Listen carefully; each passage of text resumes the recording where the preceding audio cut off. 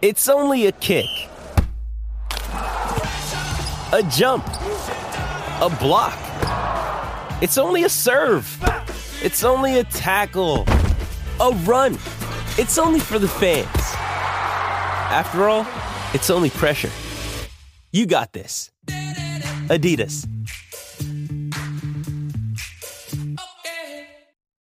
It's time. Time to get in the zone.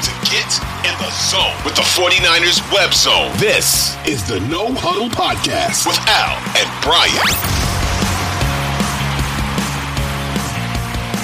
I think this is a McCaffrey because of what we said with the running and what Kyle's going to do. I think Kyle's going to be pretty creative in the running game.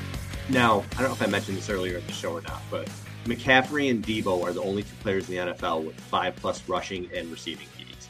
That shows you what the Niners can do in that running game. They can really diversify in that running game. They're really tough to defend in that running game. And you look at the Ravens this year, everybody has been saying, they have issues against the run. The Colts ran for 139 on them. That was a game the Ravens lost. Tennessee ran for $129. The Cardinals ran for $129. And then recently, over the last 5 games, the Browns ran for 178. They beat them. The Bengals ran for 136. And the Rams, who put up 31 points on the Ravens, ran for 128. That first drive against them, when the Rams came out, they ran basically that whole drive to get up. Yeah. So unless something fluky happens where the Niners get down 14 points or something like that, I think it's McCaffrey. I think it's Debo. I think you're going to see, not that Debo's going to have 10 carries, but I think he's going to have 3 or 4 well-planned runs in there. So I feel good, man. And it's hard right now for me. This team, to me, Brian, there's just 94 vibes to me with this team. So in the sense that they don't have a team they need to get over. Like the 94 team had to get over the Cowboys. The Niners just have to get over the hump of getting over the hump, right? Like they need to finish. They need to get a ring for this core. And I think they understand that. And it just feels that way for me this year. Like they're kicking the shit out of people. Other than that 3-game stretch, which whatever, it happens to all teams throughout a season. Yeah. They're kicking the shit out of people. They seem like they have a purpose. And this is going to be, I think this could be a Super Bowl preview. I think this is a lot of ways the toughest game they played this year. I'm really interested to see how it pans out. Now, if they lose, am I going to go crazy? No, because again, we've seen this team have a rough stretch and bounce back because they're so talented. But I feel like they're going to win the game. And I feel like this is just, again, God willingly, barring injury, this is going to be a tough team to beat the rest of the season. Hey, it's Kaylee Cuoco for Priceline. Ready to go to your happy place for a happy price? Well, why didn't you say so? Just download the Priceline app right now and save up to 60% on hotels. So whether it's Cousin Kevin's Kazoo Concert in Kansas City, go Kevin, or Becky's Bachelorette Bash in Bermuda, you never have to miss a trip ever again. So download the Priceline app today. Your savings are waiting. Go to your happy place for a happy price. Go to your happy price, Priceline. As Johnny Cash was wont to say, God willing and the creek don't rise, right? Like as long as there's no injuries or anything like that. No tragedies type stuff. Yeah, that's this team when healthy. I just, even the Ravens at the same record of 11-3, I just don't think they're anywhere near the caliber of this 49ers team, regardless of what their records say.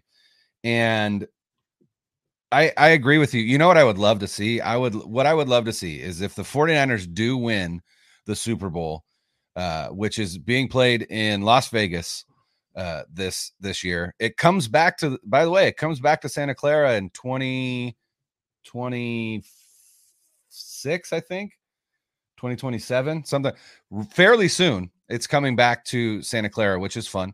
4 of the next 5 Super Bowls are essentially in the Western time zone. But I would love to see, just as a nod to Steve Young and that 94 team, I just want to see someone take that monkey off of Kyle Shanahan's back, right? It's not the quarterback this time. It's the coach. It's the head coach. That's a great point. Someone needs to take that monkey off his back if they win that thing. I would love to see.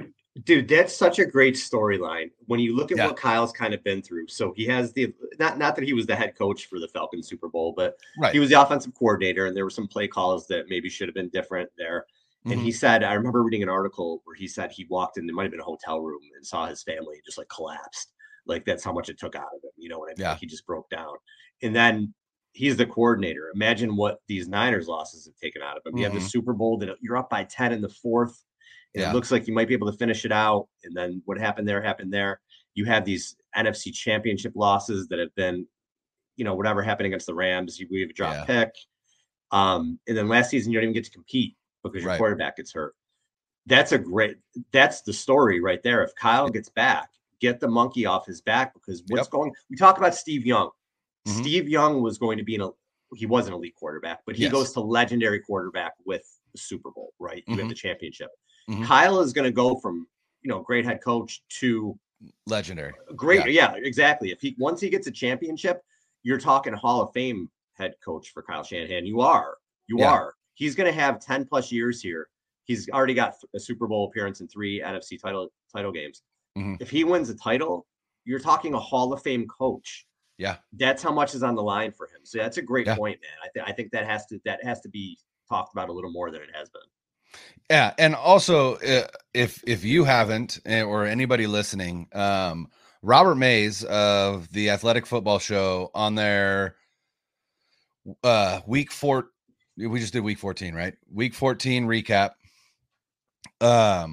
He has about a 5-minute rant on, not rant because it was positive, but about Kyle Shanahan and just how we are not talking enough about how goddamn incredible this guy is as an offensive innovator, a play caller, a team builder, all of it. We don't talk about it because we talk about 28-3. We talk about, the fourth quarter against the Chiefs. We talk about the NFC Championship game against the Rams. We don't really talk about last year's NFC Championship game. There wasn't anything that they could do. No.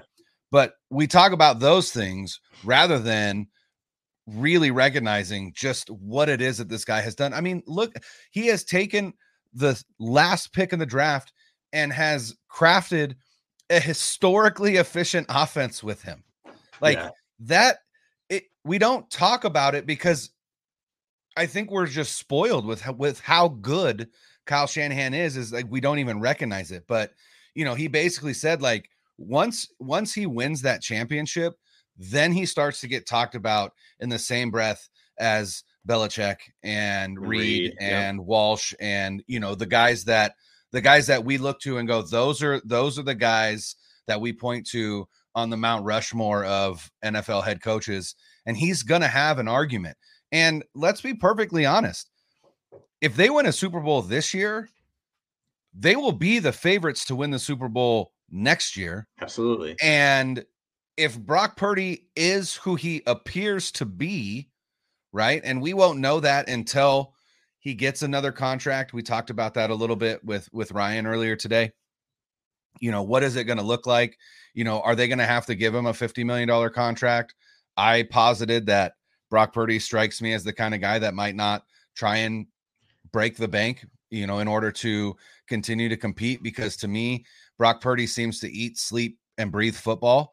He just seems like a football guy, right? Like we said, he's shopping with Kohl's cash. He has no, he has no care about his persona, his image, whatever. What he cares about is playing winning football.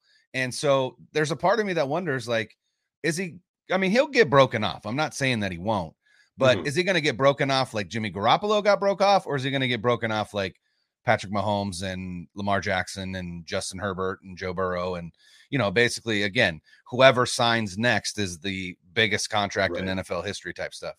But if Kyle Shanahan wins multiple Super Bowls, especially with San Francisco, I mean, it's at that point you're going, he's top 5. He's top 5.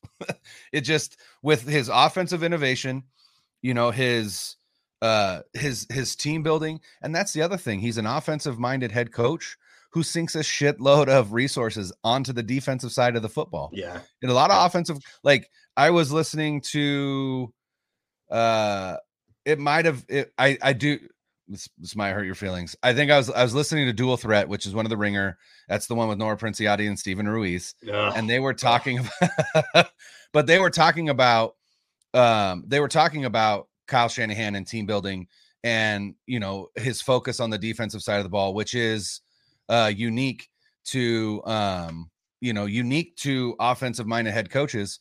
And they gave an anecdote about, let me back up. It was either Dual Threat with Stephen Ruiz and Nora Princiotti, or it was Candlestick Chronicles with Chris Biederman and Kyle Madsen. Those were the two that I listened to today. I can't remember now which one, but there was an anecdote about how Mike Martz didn't even ever want to draft a defensive player, right? Mike Martz just only wanted like wide receivers and skill position players, right? Because that was his side of the ball.